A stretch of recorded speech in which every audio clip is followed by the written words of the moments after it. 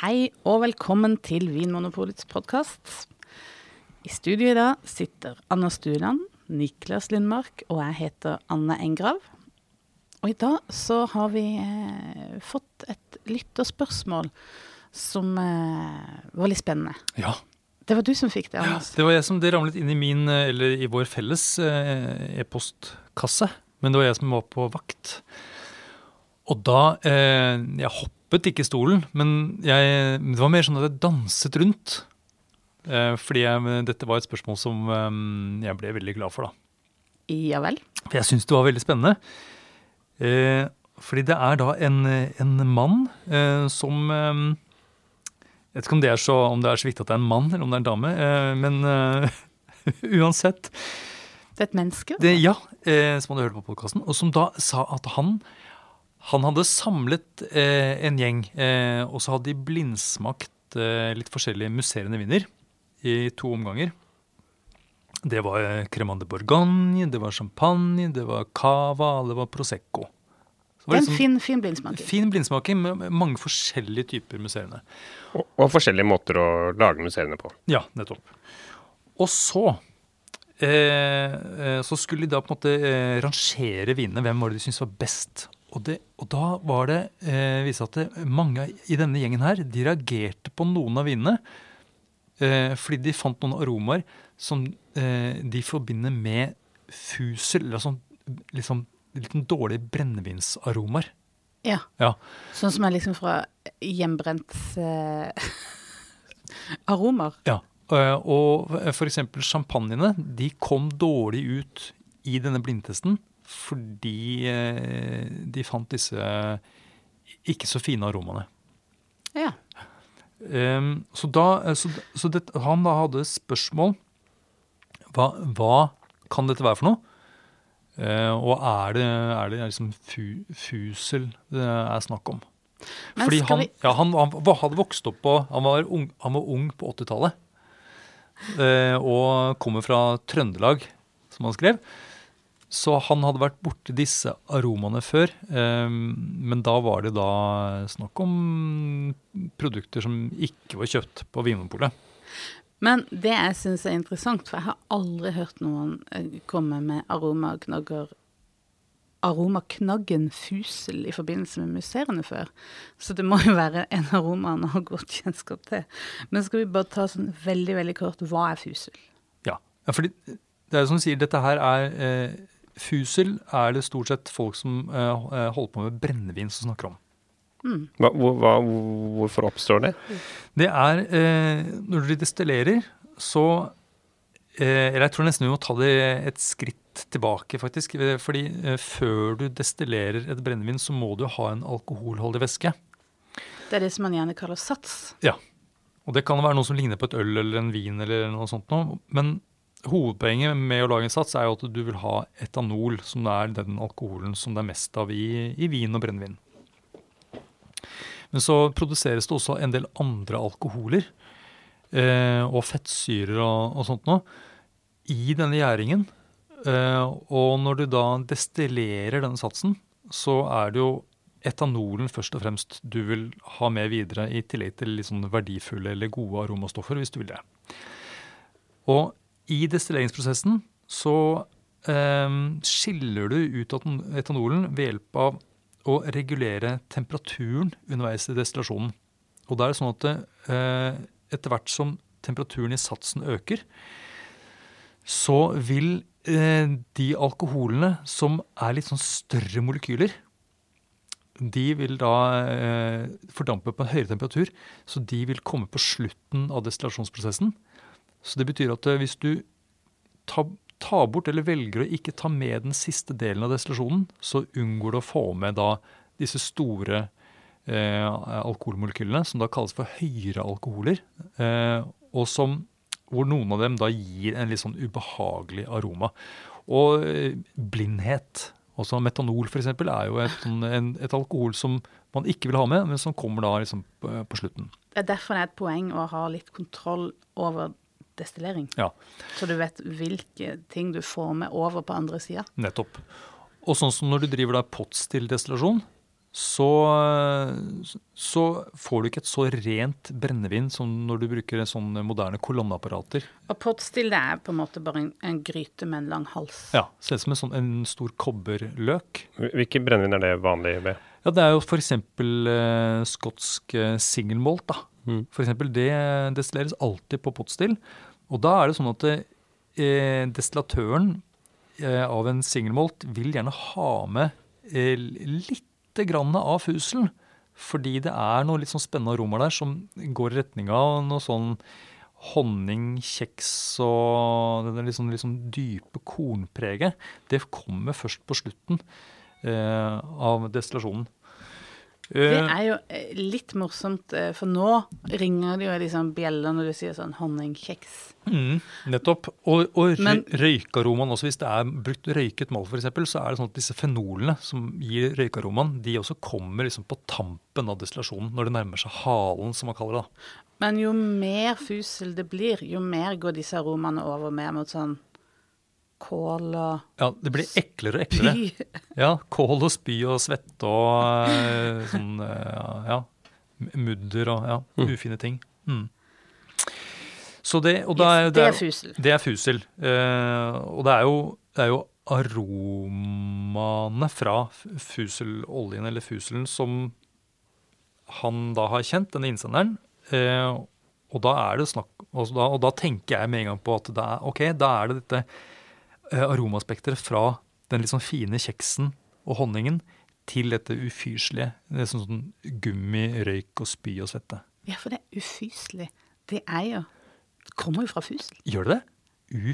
Ufyselig? Jeg har bare alltid trodd det. Nei, gjør det det? Vi snakker om at man fysen. Ja. Jeg fyser på noe. Ja, og men det ufyselig. Og det du ufysen på, det det du ikke. Ja. Det ikke det? Vi får sende en mail til Språkrådet. Vi sånn der parallell språkteig. Nei, så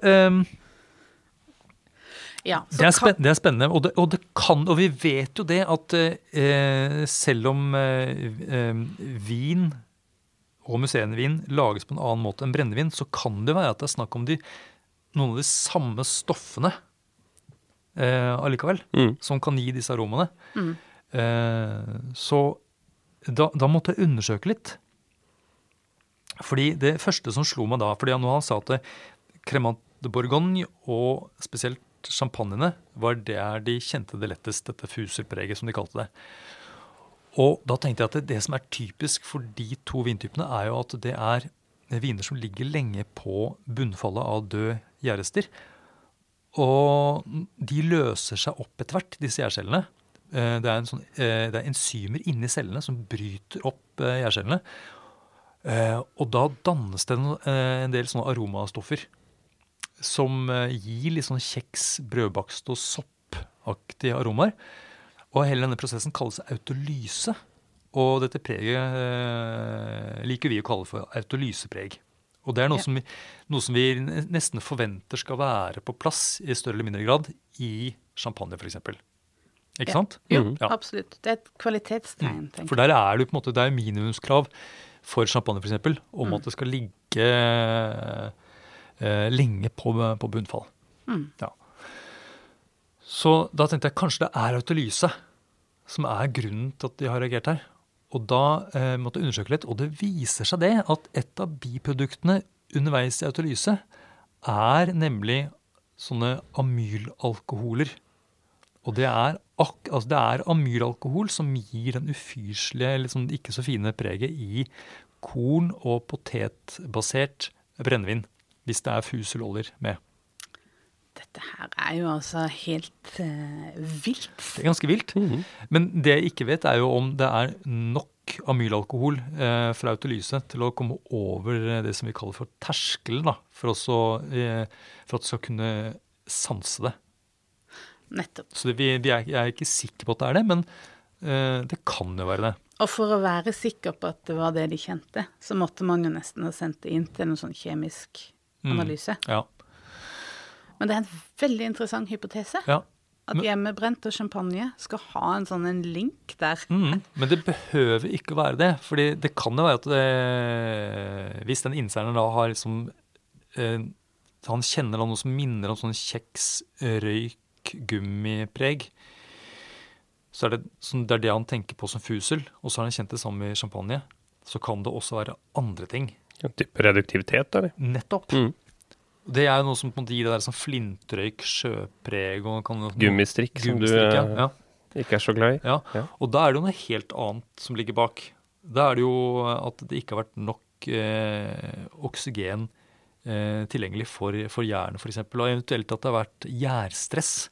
Og det er også litt typisk for musserende vin som champagne, at det kommer fra områder der det er ganske sånn skrint jordsmonn, og modningen er ganske lav, sånn at du får det er lite næring i druene, det er lite næring i mosten, og det kan gi gjærstress, og i tillegg da hvis du ikke har nok oksygen underveis, så kan du få reduktivitet, som da er noe litt sånn røyk sjøaktig.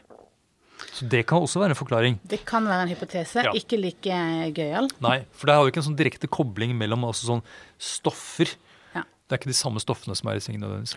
De reduktive aromaene du snakker om også, det er jo noe vi gjerne får forbindelse med kava, som vi har diskutert i tidligere episoder, men det var ikke en av vinene som man reagerte på i dette tilfellet. Det er sant, og det er interessant, så da er det kanskje ikke reduktivitet de reagerer på. Og i kava så er det jo den der gummistrikk-assosiasjonen som ofte dukker opp.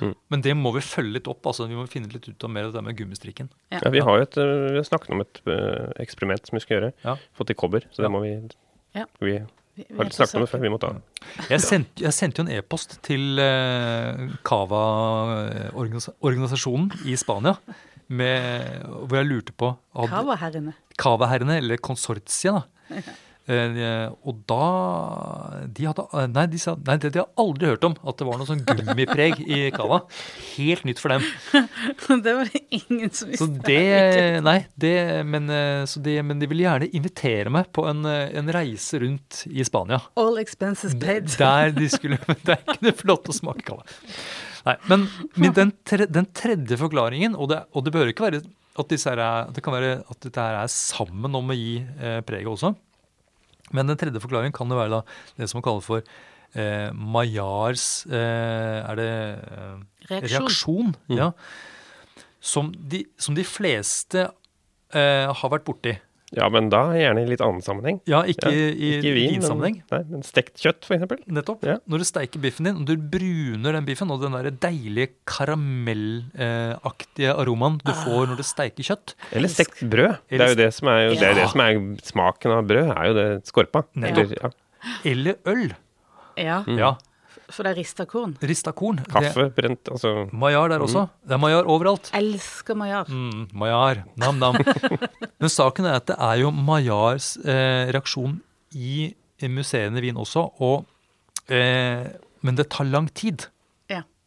Og så her igjen så er det dette med at champagne spesielt, og gjerne de litt høyere på en måte oppe i hierarkiet, de ligger lenge.